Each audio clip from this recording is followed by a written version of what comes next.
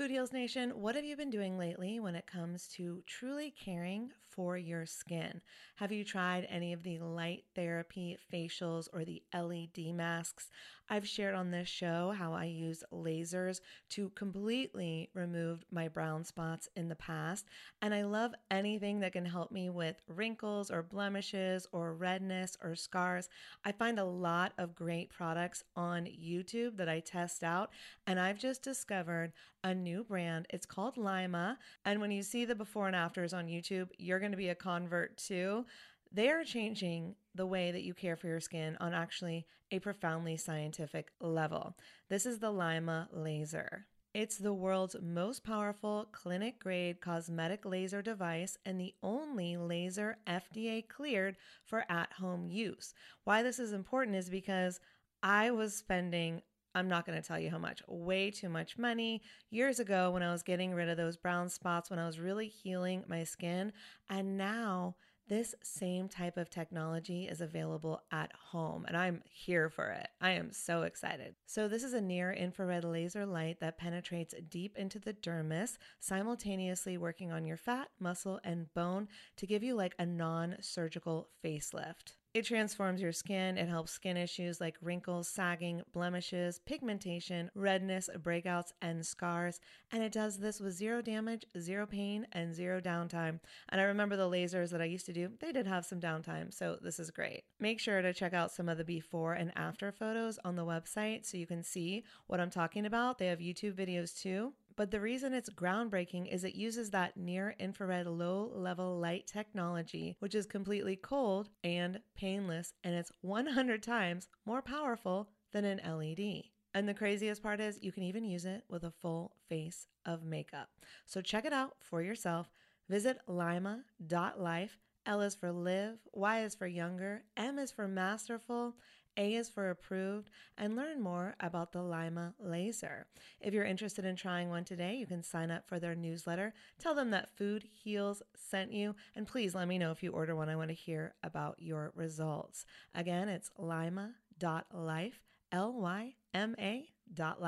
Y'all, oh my God, Food Heals Nation, I just got the softest sheets and pajama set from Cozy Earth, and I had to go and get you a discount code too so that you could experience the coziness as well. You can visit CozyEarth.com, use the promo code FoodHeals, and you'll get an exclusive 35% off. So Cozy Earth, it's like your one-stop shop for what they call the luxury she deserves. So listen up, guys, because this could make a great gift for that special someone, your girlfriend, your wife, the mother in your life. And don't forget, Mother's Day will be here before we know it. So get a gift for the mom, or moms, here's a nice little gift you could ask for. Anyways, let's start with the sheets to transform your sleep. The coolest thing about Cozy Earth bedding is that it is temperature regulating, so you stay cool, which is so important when you're sleeping. Plus, they are just so soft. It feels like I'm sleeping on a cloud. Plus, I love the Cozy Earth quality and longevity promise. All products come with a 100-night sleep trial and a 10-year warranty. So incorporating Cozy Earth products into your self-care routine can enhance your sleep quality and just overall wellness. So again, this is the luxury you deserve. You can treat yourself to the ultimate in comfort and indulgence with Cozy Earth bedding and sleepwear, and prioritize your self-care and sleep health. And while you're at it, don't forget to check out the bamboo pajama set. It was awarded Oprah's Favorite Things in 2019, so you know it's good. I love the softness and breathability of the fabric, and it has these really great side pockets. And don't forget that by supporting our sponsors, you support this show. Head over to CozyEarth.com, use the promo code FoodHeals for an exclusive 35% off, and go get your mom the luxury she deserves on Mother's Day at CozyEarth.com with promo code FoodHeals. Holistic Voice presents the Food Heals podcast with your hosts, Alison Melody and Susie Hardy. Join the Food Heals Nation and learn the secrets to go from feeling unwell to healing yourself. Warning, side effects of this podcast may include increased health and vitality, thoughts of living longer, an increase in sexual activity, feelings of joy, cravings for kale and quinoa, and a spike in Tinder matches. In rare cases, women have experienced a strong desire to stop asking their boyfriends if they look fat and in stress. If you experience any of these symptoms, post a selfie to Instagram immediately. All right, welcome, Food Heals Nation. Thanks so much for joining me. I'm Allison Melody. What if there was a simple treatment protocol that you could do at home without going to the hospital when you or a loved one got sick with COVID? That is what today's guest, Dr. Peter McCullough, is here to share. Dr. McCullough is an internist, a cardiologist, and an epidemiologist. Since the outset of the pandemic, Dr. McCullough has been a leader in the medical response to the COVID-19 disaster. McCullough is known for his iconic views on the state of medical truth in America and around the globe. And today he's breaking it down for us, the data, the science, the stats, the facts about where we are today with patient care and where we're going. And he's going to reveal the exact treatment protocol that you can do at home to avoid hospitalization or complications from COVID. But first, Food Heals Nation, what podcasts are you listening to these days? Besides Food Heals, of course, I want to recommend one of my faves. Katie Krimitsos is a friend of the show, and her amazing podcasts are literally a part of my daily routine. I can't recommend them enough. Katie creates guided meditations for sleep, for anxiety, for manifesting, for stepping into your power, so much more. I mean, that's not even doing it justice. Just go read some of the titles. You can listen when you want to start your day with a mindful intention, when you want to relieve stress or relieve anxiety, when you want to fall asleep easier, or simply tune in to the wisdom of your inner voice. Each meditation is created with love. Katie infuses all her love, and you can hear it, you can feel it. It's amazing. She wants to help you shine throughout all the seasons of your life. And I'm just personally obsessed with the sleep meditations. They do guide me to sleep most nights, and during my meditation time, I play them, and during my nap time, I play them to help me meditate into a nap, one of my favorite afternoon pastimes. And that is one of the many podcasts brought to you by the Women's Meditation Network. And you just sit back, relax, lay down, get comfortable, and let Katie's guided meditations help you ease into sleep peacefully. So you just get comfy, press play, let yourself be guided into dreamland. I just channeled Katie for a second there. And Katie's podcasts are available wherever you listen to podcasts. Get started right now at womensmeditationnetwork.com. All right, next up, my interview with Dr. McCullough. Roll it, Roxy. The Food Heals Podcast starts now.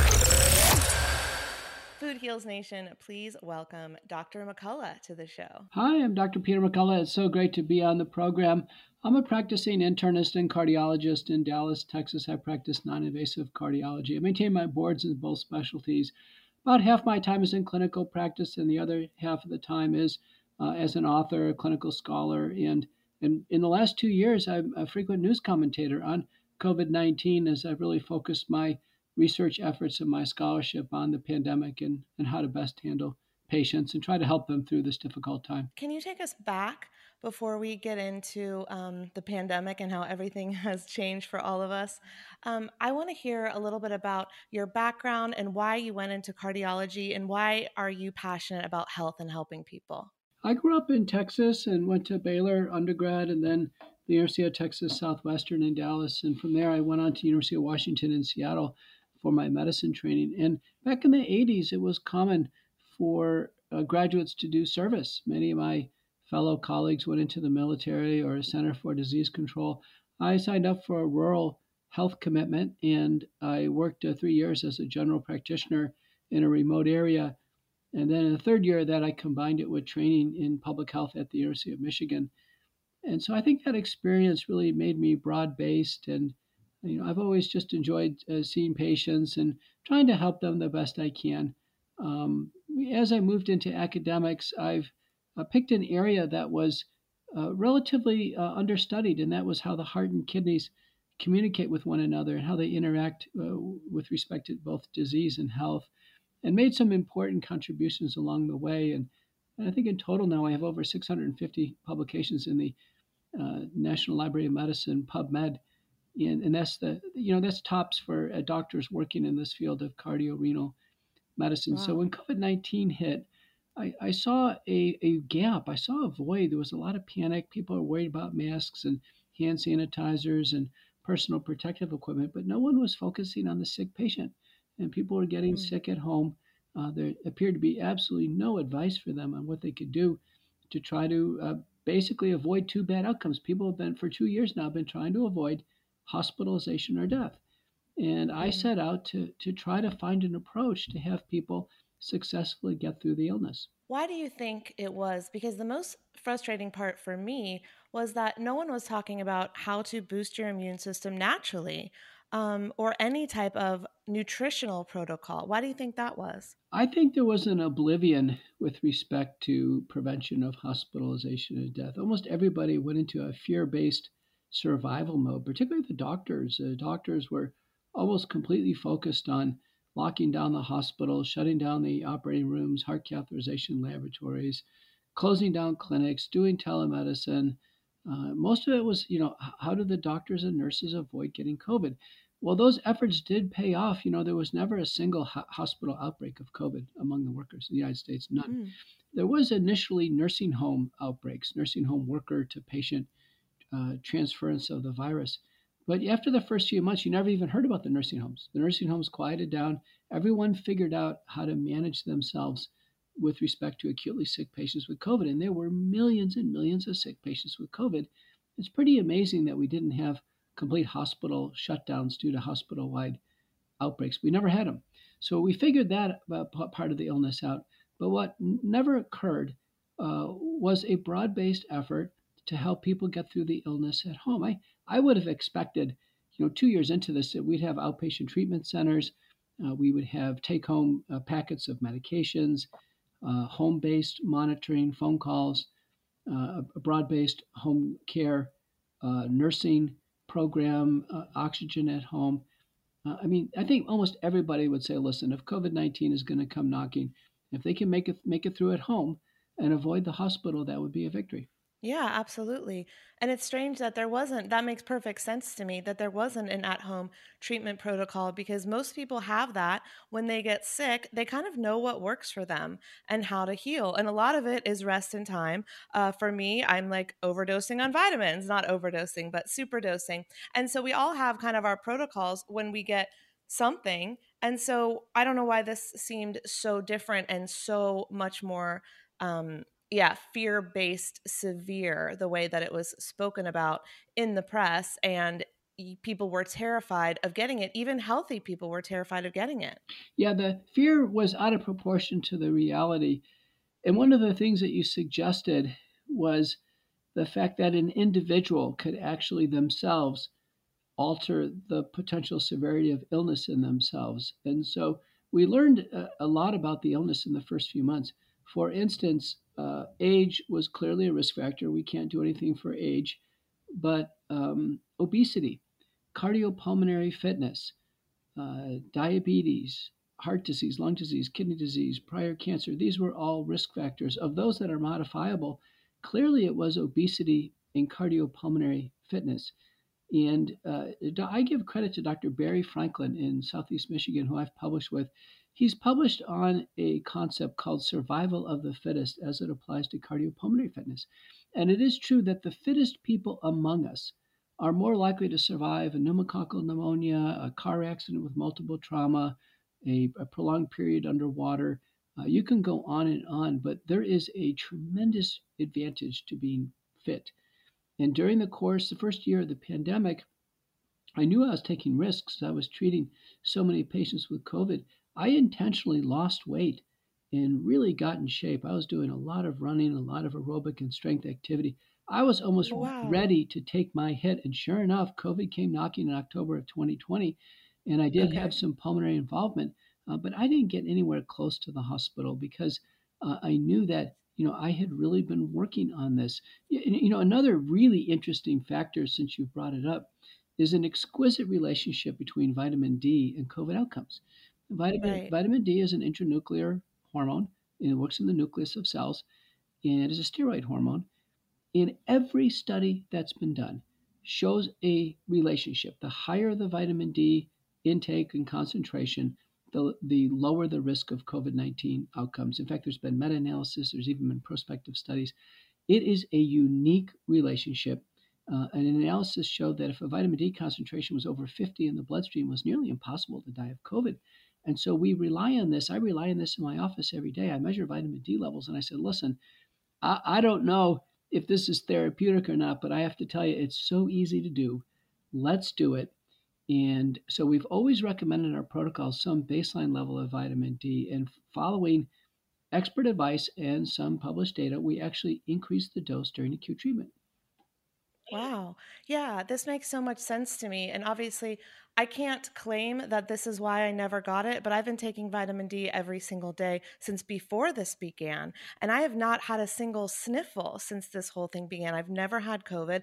And I do consider myself lucky, but I also know I took preventative measures and continue to do so every day because I eat clean, I work out, I take a lot of vitamins, including vitamin D being on the forefront of making sure that I get every day, and along with sunlight, but taking them internally and externally. And so that makes so much sense to me. And I remember early on, they were talking about patients in China who were getting vitamin D intravenously. I think it was vitamin C and vitamin D, perhaps intravenously. And that article just disappeared, was never reported on CNN or Fox News. And I was like, why aren't we talking about this? And it was frustrating. So I'm so glad you were on the forefront of that. So take me through March to now, because I know so much has happened and we only have 45 minutes to an hour, but take me through what that was like for you, because I know that it actually got controversial, and I don't think it should have, but take me through what you did, because you were like, all right, let me help people get healthy, because we're not doing that right now. We're just slapping on some hand sanitizer. I was just on a podcast with Patrick Bet-David in Florida, the Valuetainment podcast. And they started out by saying, Dr. McCullough, you're controversial. And I thought about it and I said, well, I'm a pretty regular guy. I haven't done anything controversial in my life. I don't even have a tattoo, or I don't drink any alcohol. I go to church when I can. And, I've been married for 34 years. I just don't see myself as a controversial figure. Now, the question is, right, did I say anything did I say anything that was controversial? And this was one statement off the gate I said. I said, listen, we are going to treat patients at home to help them avoid hospitalization and death. Now, the question is that controversial, or should that be controversial? So what the naysayers would jump on this and say, well, listen, what are you going to use? What are you going to treat? And I said, we don't have definitive large randomized trials. They take 2 to 5 years to complete. The guidelines are going to take another 2 years after that, based on those clinical trials. So we actually don't have the answer handed to us in the beginning of 2020. So we're going to look for drugs that have a signal of benefit that can address this problem, and acceptable safety. As long as they're safe, we're going to give it a shot and put these drugs into combination. And our very first paper was published in the American Journal of Medicine in August of 2020, still the most frequently downloaded paper from that journal for an entire year. It really was explosive when it hit the scenes. It was the first paper that taught doctors how to treat patients with COVID worldwide as outpatients. And it basically said this. It said that we do risk stratification. Not everybody needs treatment, but anybody who's got more than a 1% risk of hospitalization and death, that's typically everybody over age 50, and those who have multiple medical problems, we've gone over them, or those presenting with severe symptoms, and that's an important point, that they should get early treatment, starting with a variety of interventions. Now, we broadly considered things that reduce viral replication, and then interventions that reduce inflammation or cytokine storm, and then lastly, blood thinners, since we learned that uniquely this virus causes blood clotting. In fact, the Italian autopsy studies done very early in the pandemic showed when patients died of COVID, they almost uniformly had blood clots, micro blood clots in the lungs, not ones we could see on CT scan, but it's the small blood clots in the lungs that were causing the low oxygen saturation. It wasn't like a consolidative pneumonia, or it wasn't like heart failure. It was this microthrombosis, which was very interesting. So we noticed from the very beginning that the low oxygen saturations were far better tolerated than what we would see in heart failure, as an example. It was almost like going to altitude. If you go to altitude at Pikes Peak, your oxygen saturation goes down low 90s into 80s. Some people, low 80s, and it's tolerated well. As long as the difficulty in breathing isn't overwhelming, the work of breathing isn't overwhelming, and as long as there's good ability to think, good mentation, that we learned over time to tolerate oxygen saturations far below 94% at home. And in a paper by Fillmore and colleagues from the VA in June of this year, reported that 45% of everybody hospitalized for COVID had oxygen saturations over 94%. So that told me a lot of these hospitalizations were panic hospitalizations. They really weren't necessary. Yeah. They could have been managed at home. Now, fast forward towards the end of 2020, we had come out with our second version of the protocol published in Reviews in Cardiovascular Medicine. I'm the first author on both papers, but the second paper is now 57 authors. And we had a home treatment guide published by the Association of American Physicians and Surgeons, AAPSonline.org. That's been updated multiple times. The protocol now has been copyrighted. It's called the McCullough Protocol, copyrighted in my honor by Dr. Ben Marble and his treatment team. And it is as follows. This is the state of the art. That once we do this risk stratification, if someone is at sufficient risk, we start oral nasal virucidal treatment. This is very important. You do this at home. We use dilute povidone iodine. And so povidone iodine is betadine. It comes on Amazon or buy it at the store in a 10% solution. It's the brown liquid that we sterilize wounds in the ER and the operating room with. It's perfectly safe if we keep it external. We don't swallow it. Matter of fact, there are formulations of this as eye drops, what have you. So it's tried and true. Now, how you do the solution is you take half a teaspoon in 1.5 ounces of water, and that would be a shot glass of water. So we made it easy. Half a teaspoon in a shot glass. Put a pinch of salt in there, just a little bit. It makes it easier to tolerate. And stir it up. And then squirt it up in the nose over the sink. And when you start to squirt it up the nose with a bulb syringe or just a spray pump bottle, which you can also get on Amazon for about $1, you start to feel the liquid up in your nose, and go ahead and sniff it back all the way back until it hits the back of your throat, and then spit it out. And do it on both sides. It's a little messy. That's the reason why I tell people do it over the sink. And do it on both sides twice. And then whatever you have left in the shot glass, gargle with it and spit it out. That's a thorough oral nasal virucidal treatment. And if that iodine can't be tolerated, if there's a hyperfunctioning thyroid nodule or Graves' disease, or if a woman's pregnant, we don't advise this being done in pregnancy, we can use dilute hydrogen peroxide. Hydrogen peroxide comes as a 3% solution. You buy it in the brown plastic bottle over the counter, very inexpensive. And you take 3/4 of a teaspoon in the same shot glass of water, same approach, and do the same procedure. There are 12 clinical studies supporting virucidal oral nasal therapy. The leads are with povidone iodine, 3 large randomized trials, all showing significant, I mean very large reductions in the rate of PCR positivity. It literally makes somebody non-infectious within a few days. This is very important, so they don't spread the virus as much.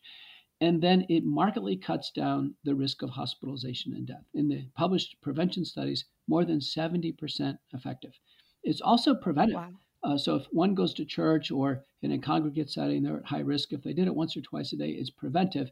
But because not everybody gets exposure, the published studies suggest it's about 50% preventive. But the virucidal approach is something that everybody can do. And we know, by the way, people who have taken the vaccine, the virus replicates in the nose just as easily as those who haven't taken the vaccine. That's been shown in papers by Cherian and Reimerisma. And of course, I'll say the first author's name so everybody can look this up. Fact checkers can go ahead and verify this. That the viral loads in the nose are the same. The vaccine doesn't stop the virus, doesn't stop transmission. So if I had a high-risk senior, even no matter how many vaccines they took, I would tell them, listen, you go out to church and you come home, before the end of the day, do a virucidal wash.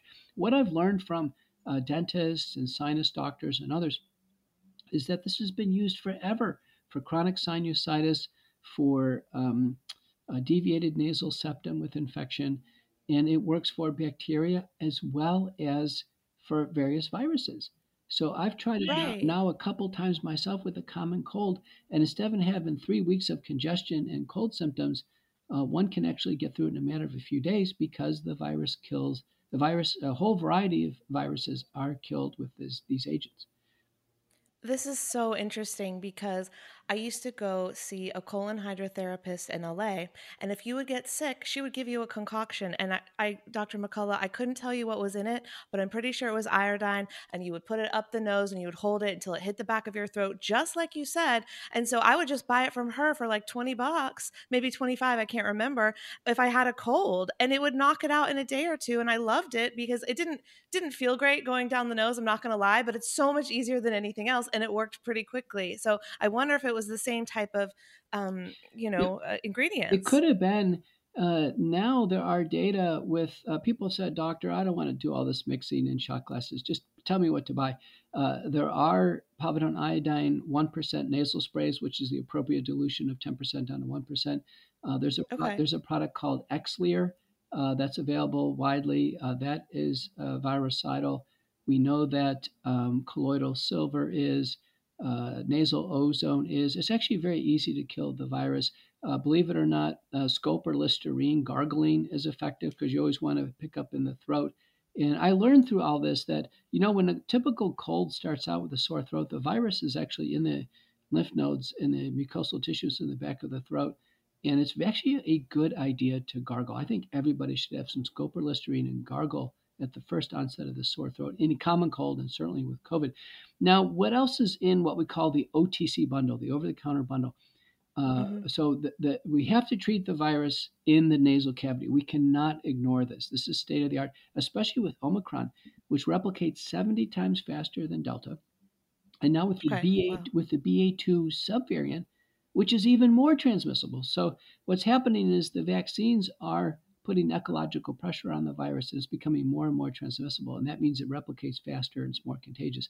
So we definitely want to hit the sinuses, and you can do that up to every 4 hours. Now, with the oral therapy, we recommend zinc, 50 milligrams a day. It's a polymerase inhibitor, so it has an effect on the virus. Vitamin D we've covered. Now, my current approach is to boost it to vitamin D3 over the counter to 20,000 units a day for 5 days. Now, not forever, but for 5 days. Vitamin C, 3,000 milligrams a day.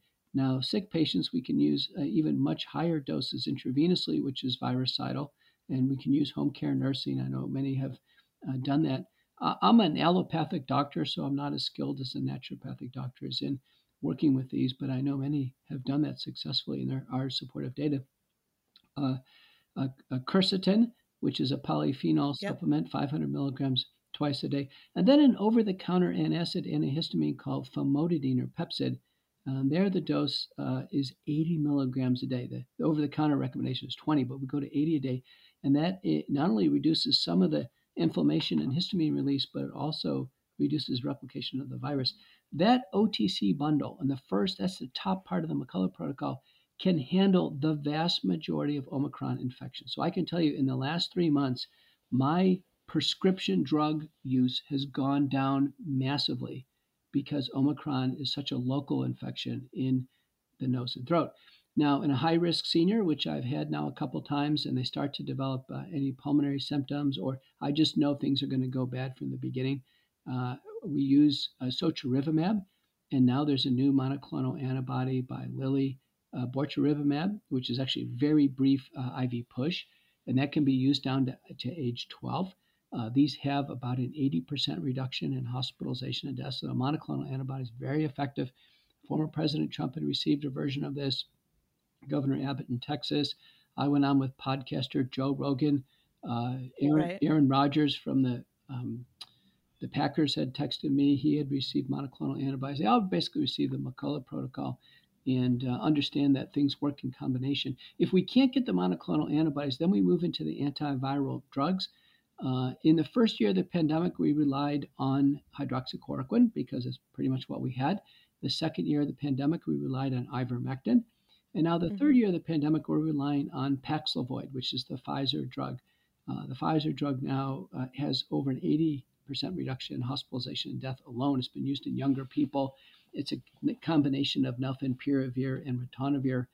And it's reasonably well tolerated. There's some drug interactions we have to watch out for, but it's manageable. I think a weak second choice is the Merck drug molnupiravir because it's only 30% effective and it has some cancer risks to it. So I think Paxlovid is the way to go. Now we combine it with doxycycline and azithromycin because those have some mild antiviral capabilities, but they also cover bacterial superinfections and actually co-infections, including mycoplasma and chlamydia pneumonias. And then we use inhaled budesonide throughout. And then if pulmonary symptoms develop, we use oral prednisone or dexamethasone, colchicine throughout, particularly those with underlying lung or thoracic disease because it reduces the pleural pericardial manifestations and well supported in a large randomized trial. And then after that, we're down to blood thinners. Aspirin 325 a day for everybody is good. Our Italian colleagues are using 700 milligrams a day of aspirin because that's how it comes there. That's fine. And then if there are immobile seniors, nursing home residents, people in wheelchairs, people who've already had blood clots, I don't fool around. I put them on Lovenox, 1 milligram per kilogram twice a day, or oral anticoagulants such as Eliquis, Xarelto, Perdexa. Now that's a lot to consider. It's called sequence multi-drug therapy. So skilled doctors can do this. And when it's done, I've testified in the Senate recently on January 24th. I told America when it's done, my estimates are that 95% of all hospitalizations and death are avoidable. Who else wants a free, fresh bottle of olive oil shipped straight to their door? Let me back up. The first time I went to Italy, I finally tasted real olive oil for the first time.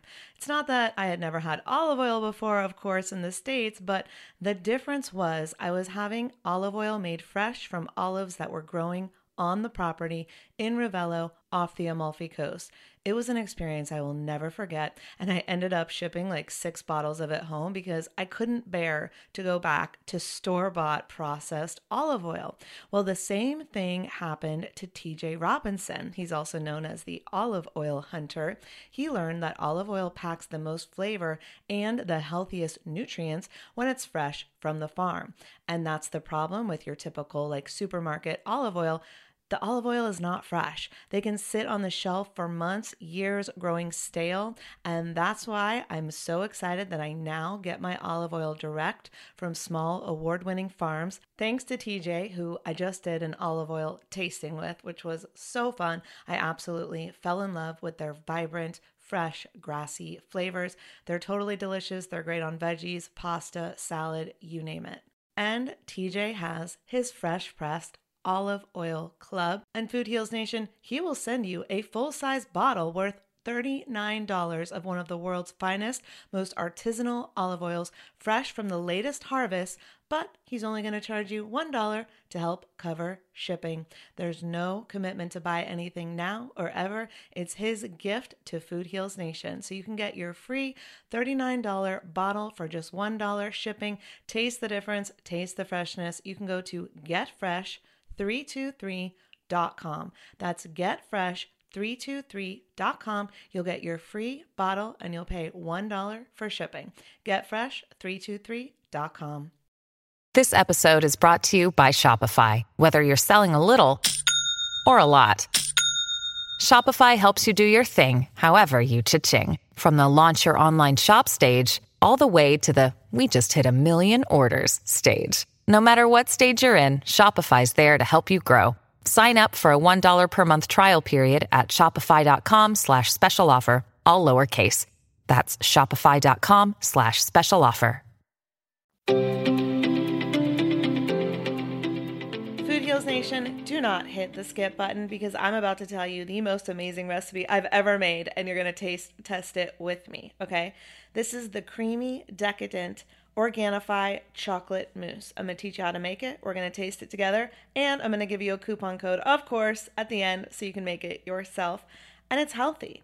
The recipe is by Drew Canoli. You know him from Food Heals many years ago. He was on with Susie and I, and I'm happy to report that he's coming back. That was definitely a fan favorite. If you want to go back and listen, it was a fun episode. That was the only episode where Susie ever asked a guest to marry her, okay? But you have to go back and listen to hear that moment. All right, so I made the creamy, decadent Organifi chocolate mousse. This is from the Organifi website. I'm going to read a little bit from the blog because it's very true. Divine decadence, sultry satisfaction. It honestly doesn't matter what words you use to describe this drool-worthy dessert. Heck, given Organifi Moose's health benefits, you don't even have to deem it a dessert because it can be enjoyed whenever you desire. So dig right in. Okay, so that's from the blog. And it's true. Okay, first let me tell you the health benefits of this mousse. So this is, you can fool your kids, you can fool your husband, you can fool your friends. They're not going to know this is a healthy, delicious dessert. So when those kids are like, "Mommy, we want dessert," or when your inner child is like, "I'm tired, I want dessert," this is it, okay? So you're going to put the Organifi green juice into the recipe, which gives you some amazing health benefits like boosting your energy and brain power, helping with your mental clarity, providing your body with healthy nutrients like the electrolytes in the coconut water, helping to reduce stress, promoting healthy skin, hair, and nails, and detoxifying your body and helping to flush toxins out. The next ingredient after the green juice is avocado. Of course, you know avocado, very nutritious, has tons of nutrients and vitamins, 20 vitamins and minerals to be exact. And of course, it's a rich source of antioxidants like vitamin C and vitamin E.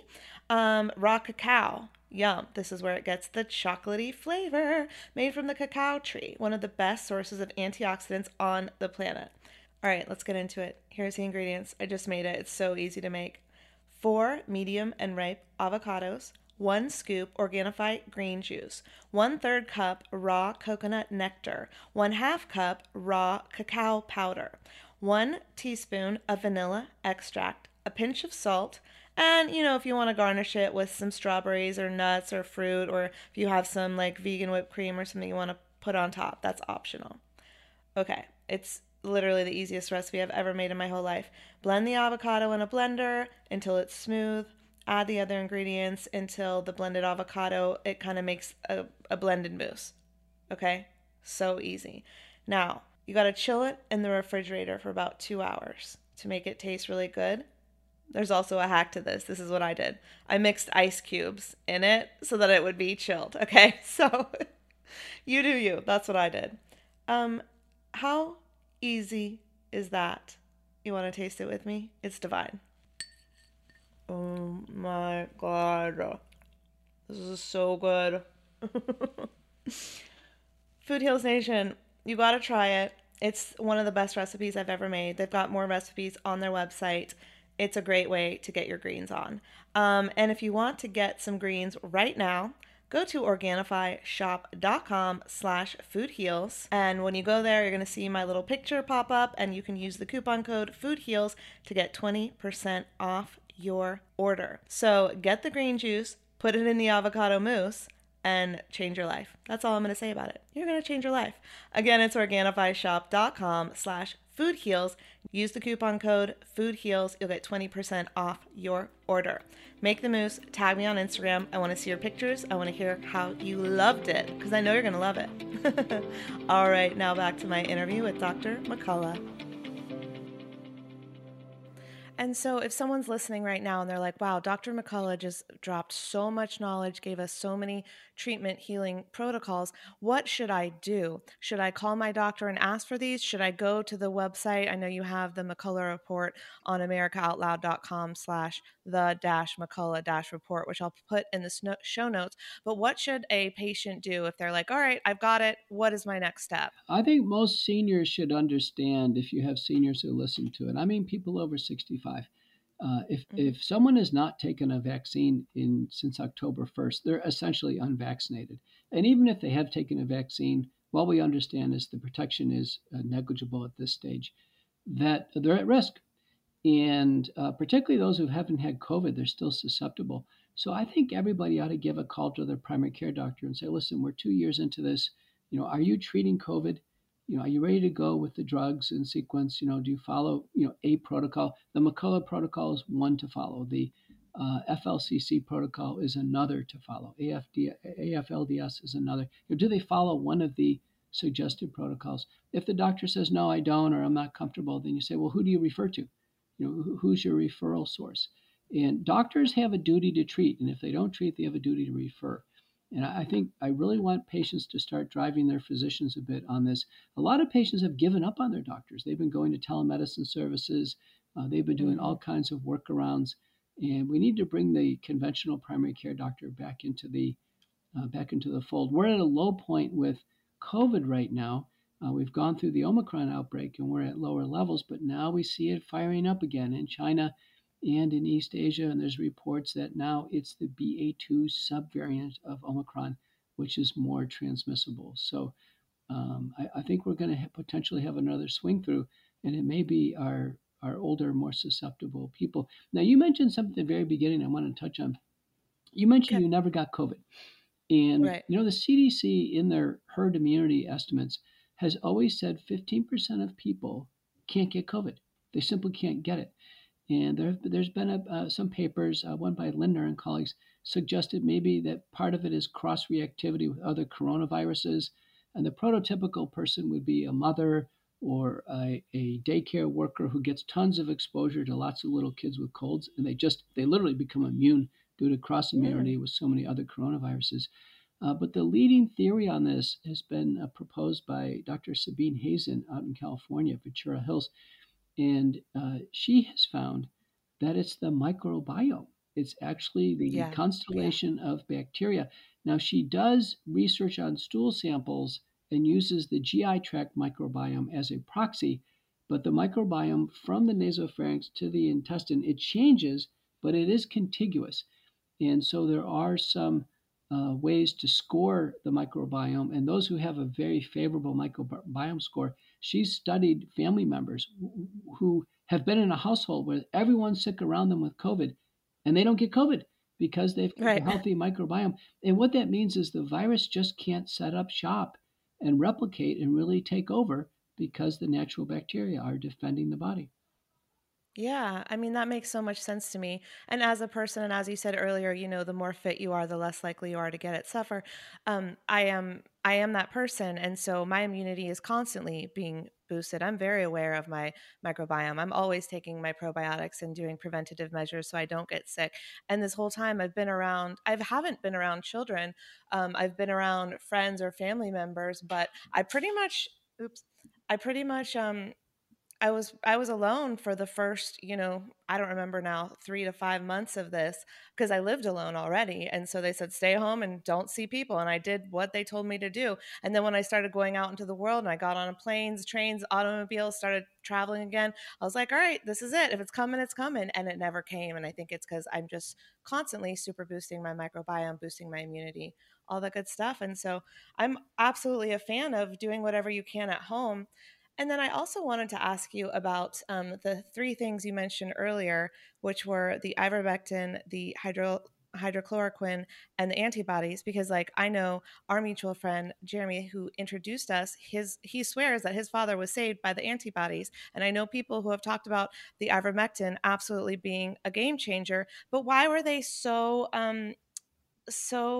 controversial, and why weren't they allowed to be talked about, and how do they work? Do they work, and how do they work? Well, let's take the monoclonal antibodies, which are fully emergency use authorized. We've gone through 2 different products with Lilly now, a wonderful combination product with Regeneron, which was our workhorse, and a GSK product that is showing good efficacy even against resistant strains. The monoclonal antibodies are a product of Operation Warp Speed, and they're nothing short of a miracle. I can't imagine that I'm treating a viral infection with a specific targeted antibody that's safe and effective, it's easily infused, and it literally neutralizes the circulatory viruses in the bloodstream before the virus does too much damage. And so I can tell you they are miraculous. And what's frustrating to me is why weren't they advertised on TV? Why weren't there 1-800 numbers to show where our high-risk seniors could find them? Why weren't there monoclonal antibody infusion centers? I know Governor Ron DeSantis went nuts down in Florida. He said, listen, we got to feature these. This can't be a secret. They've been grossly underutilized. In a paper in Medical Economics in November of 2020, it was announced that the U.S. had already purchased 100 million doses and had 500 million doses on order. I mean, that is more than enough to treat every high-risk person we ever had in America. And sadly, they haven't received it. And the hospital administrators and doctors have been focusing on the wrong stratification metrics. How many times have you heard about hospitalizations and then someone will announce, well, it's mainly among the unvaccinated? And I say, listen, the vaccine isn't a treatment. You want to hear how many people are hospitalized who got the monoclonal antibodies and how many are hospitalized without the opportunity to receive monoclonal antibodies, because that would have been the operating metric to improve. So if hospitals were hospitalizing people without giving them monoclonal antibodies, that's what could be improved in community care, not a vaccine. A vaccine is not treatment. And so you can tell that they're focusing on the wrong things. They kept reporting hospitalizations by vaccine status. I said, that's a waste of time. Why don't you tell us who got the monoclonal antibodies? That's the missed opportunity. I'm looking carefully at all these hospitalized reports. I think virtually everybody hospitalized has been denied monoclonal antibodies, and it's really a shame. It's a tragedy. In fact, hospitals should give them in the ER. Now, hospitals have said, well, we can't give it in the hospital because the emergency use authorization restricts us to an outpatient. I'd say, fine, give it in an ER to meet the criteria, and then you admit them if you want to. But denying people monoclonal antibodies has really been a tragedy. And then the other thing in the inpatient care, which has been a disaster, is the use of remdesivir. Remdesivir is an intravenous polymerase inhibitor. In the clinical trials, it resulted in more deaths compared to placebo. And in 2020, the World Health Organization says, don't use it. Don't use it. And so, the hospitals in the United States have not followed the regulatory guidance on this. They still give remdesivir. And sadly, people still go into renal failure or liver failure and they pass away. It's really atrocious. So now patients have been trained to go into the hospital and absolutely deny remdesivir and do not let them try to put that in the IV solutions and things like this, because the hospitals are getting a financial bonus, and many times they're giving remdesivir against people's wishes or not telling them, or just assuming it's okay. And so this is a terrible practice. Remdesivir should be removed from the market to remove this hazard from our seniors in the hospital. Oh my gosh. Yeah, this sounds criminal to me. I'm like, this is unacceptable. I have to say that the oblivion in treatment has, I think, attributed, I think we're approaching nearly 1 million people have lost their lives in the United States. And now we know about 95% were preventable. It means millions and millions of hospitalizations were avoidable. And everybody in the hospital basically has either been denied access to or has not gotten early treatment. Now, you asked about hydroxychloroquine in the published studies, outpatient meta-analysis published by Dr. Ladapo, who's now the Surgeon General in Florida, and myself, showed that hydroxychloroquine is about 25% effective. It's kind of modest, but it does have a beneficial effect. Ivermectin, supported now by over 70 studies, over 33 randomized trials, has about a 55% benefit. So ivermectin is more diverse, and interestingly, it's more diverse inpatient and outpatient. Where hydroxychloroquine did relatively little late in the disease, ivermectin seems to work through the entire range of disease. It's diverse. Wonderful paper called the ICON study, published by Dr. J.J. Rochester from Florida, published in Chest, one of the best journals, showed that inpatient use of ivermectin worked great. And the saddest thing is that hospitals across the United States deny patients inpatient ivermectin. The American Medical Association has an official campaign they announced in September to abolish the use of ivermectin. So as patients are denied ivermectin, they continue to be hospitalized, and when in the hospital, they tend to die. And so these efforts to block early treatment have really been harmful to Americans. And so 95% of these deaths are preventable. Who dropped the ball? Like, in your opinion, like, is it the government, the CDC, the hospital staff, the media? Like, what is it that is behind all of this that is causing this amount of ridiculous numbers of 95% of these deaths were preventable? It's all of the above. It's all, okay, it's all of the above. Can you imagine? We are 2 years into this. We have thousands and thousands of local broadcasters across the United States. Mm-hmm. They never give an update on early treatment. They never give updates on what you should do when you get COVID. People sit and watch TV all day long. All the major networks have never given a comprehensive update on what you should do if you get COVID. Our public health agencies have never given updates. Our medical schools have not held local seminars. The public health agencies haven't. To this day, someone who tests positive for COVID, they are given no instructions on what they should do at home. And Right. so it is an absolute mess. And I can tell you now, I'm going to give a big public seminar tonight in Fort Worth. But I've given seminars now in over 24 major cities. Okay. Thousands of people come out, and we go over the data. We go over the supportive studies, the protocols. People want to know what to do at home. And I was recently on this podcast I mentioned, and I told one of the young podcasters, I said, "What have you done? Have you held regular updates to help your listeners?" Yeah, and he kind of looked at me like in a blank. And it's most media people have not fulfilled their public health duties as media people to bring new information about early treatment forward.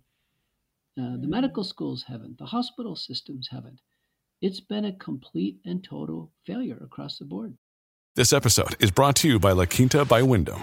Your work can take you all over the place, like Texas. You've never been, but it's going to be great because you're staying at La Quinta by Wyndham. Their free Bright Side breakfast will give you energy for the day ahead. And after, you can unwind using their free high-speed Wi-Fi. Tonight, La Quinta. Tomorrow, you shine. Book your stay today at lq.com. Hey, it's Ryan Reynolds, and I'm here with Keith, co-star of my upcoming film, If, only in theaters May 17th. Do you want to tell people the big news? All right, I'll do it. Sign up now and you'll get unlimited for $15 a month and 6 months of Paramount Plus Essential Plan on us. MintMobile.com/switch. Upfront payment of $45 equivalent to $15 per month. Unlimited over 40 gigabytes per month. Face lower speeds. Videos at 480p. Active Mint customers by 531.24 get 6 months of Paramount Plus Essential Plan. Auto renews after 6 months. Offer ends May 31st, 2024. Separate Paramount Plus registration required. Terms and conditions apply if rated PG.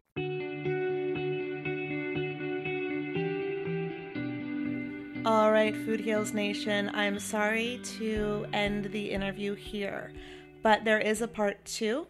It's just too hot for Food Heals. It's a little bit too controversial, but it's definitely information that I know you want to know and that I really want to share with you, but I just can't risk it on the main Food Heals feed. As you know, I've been censored. As you may or may not know, Dr. McCullough has been censored.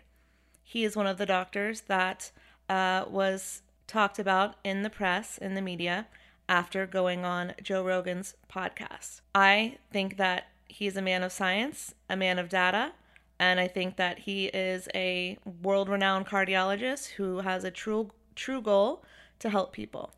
I think the rest of the podcast is a must listen.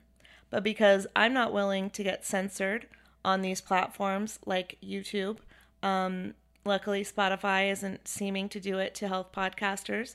Other platforms are. As you know, I was censored by my own software for talking about vitamins and vegetables, nothing even controversial.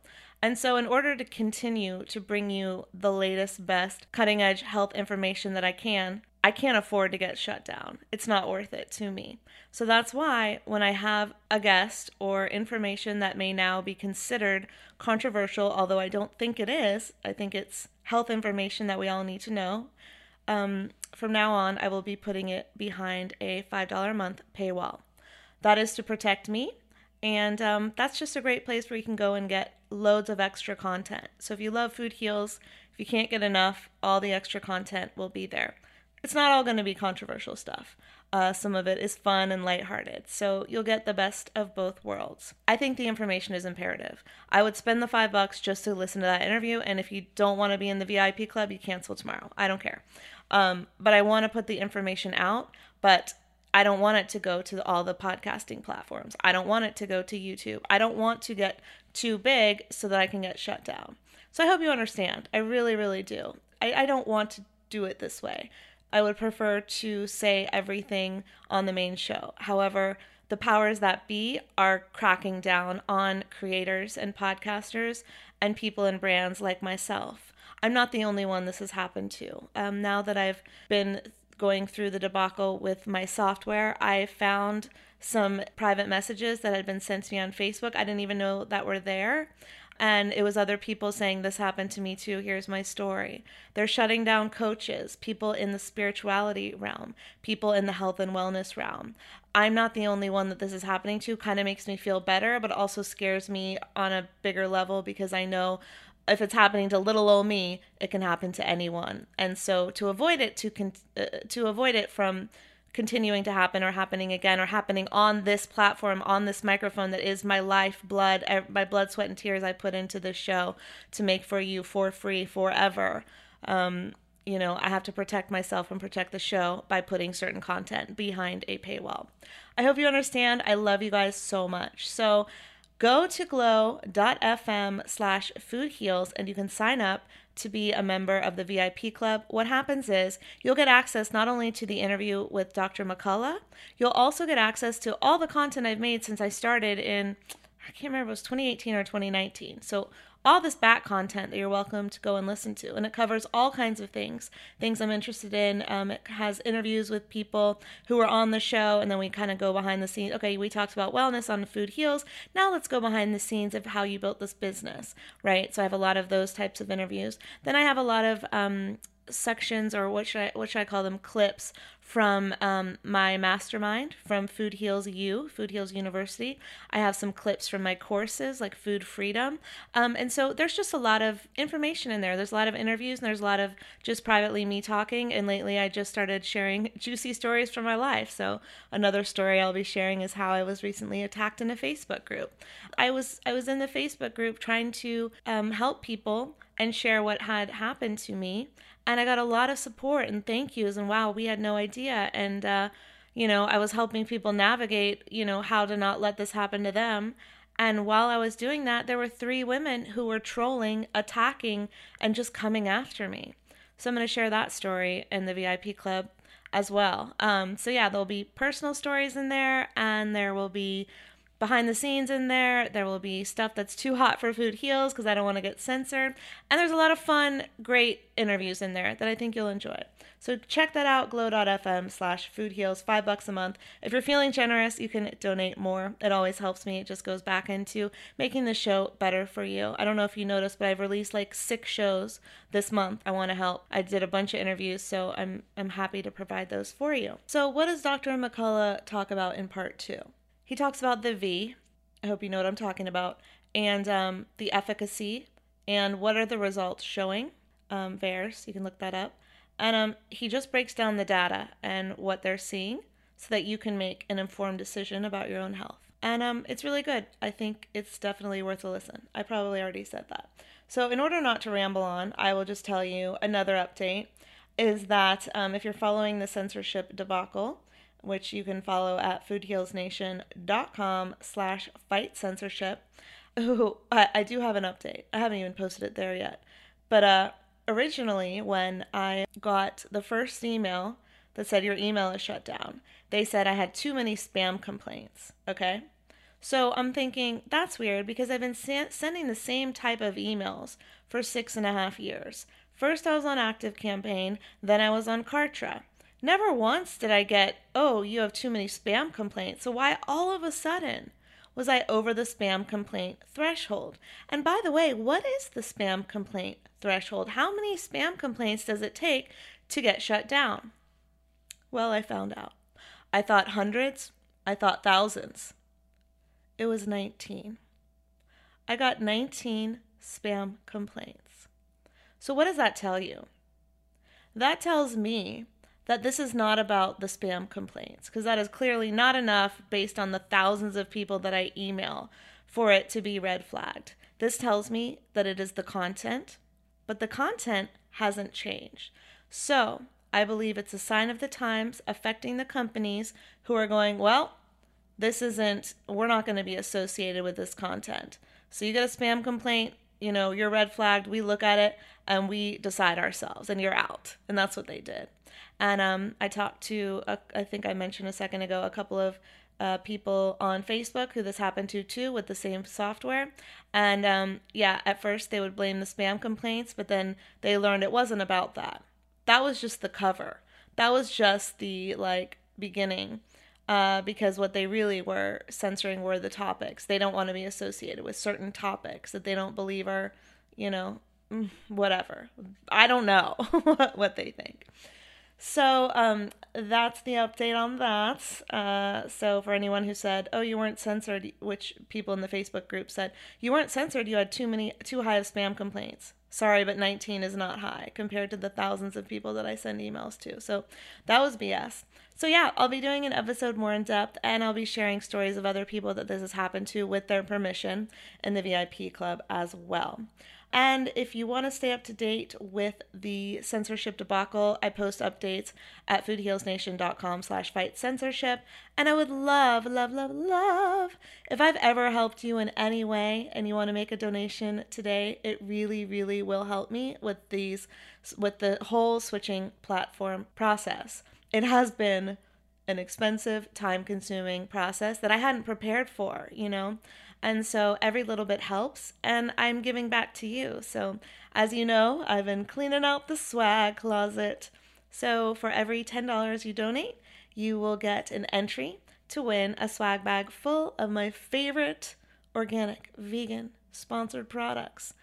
So, over the last 4 months of living in my new place my Airbnb in Nashville, I collected quite a bit of product from, if you listen to the show regularly, you hear all the sponsors that I have. And so, yeah, it's exciting. I've got all this stuff. I can't wait to send it to you. So all you have to do is go to foodhealsnation.com/fight-censorship, make a donation. $10 is one entry. $20 is 2 entries, $30 is 3 entries, and so on and so forth. And every single time I get a donation, I am so grateful. I'm in so much gratitude that you guys want to help me with this. It really, really fuels my soul. Like, it just reminds me that I am supported and that I'm doing this for a reason and that you guys do support my mission and my vision. So yeah, if I've ever helped you in any way and you want to win some swag, I would love a donation. I can't tell you how much it means to me. Follow Dr. Peter McCullough on Instagram at Peter McCullough MD. Follow him at Twitter at P_McCullough MD. You can listen to his show at americaoutloud.com/the-McCullough-report. And you can hear part 2 of my interview with Dr. McCullough in the Food Heals VIP Club for $5 a month. Go to glow.fm/foodheals. See you next time, Food Heals Nation.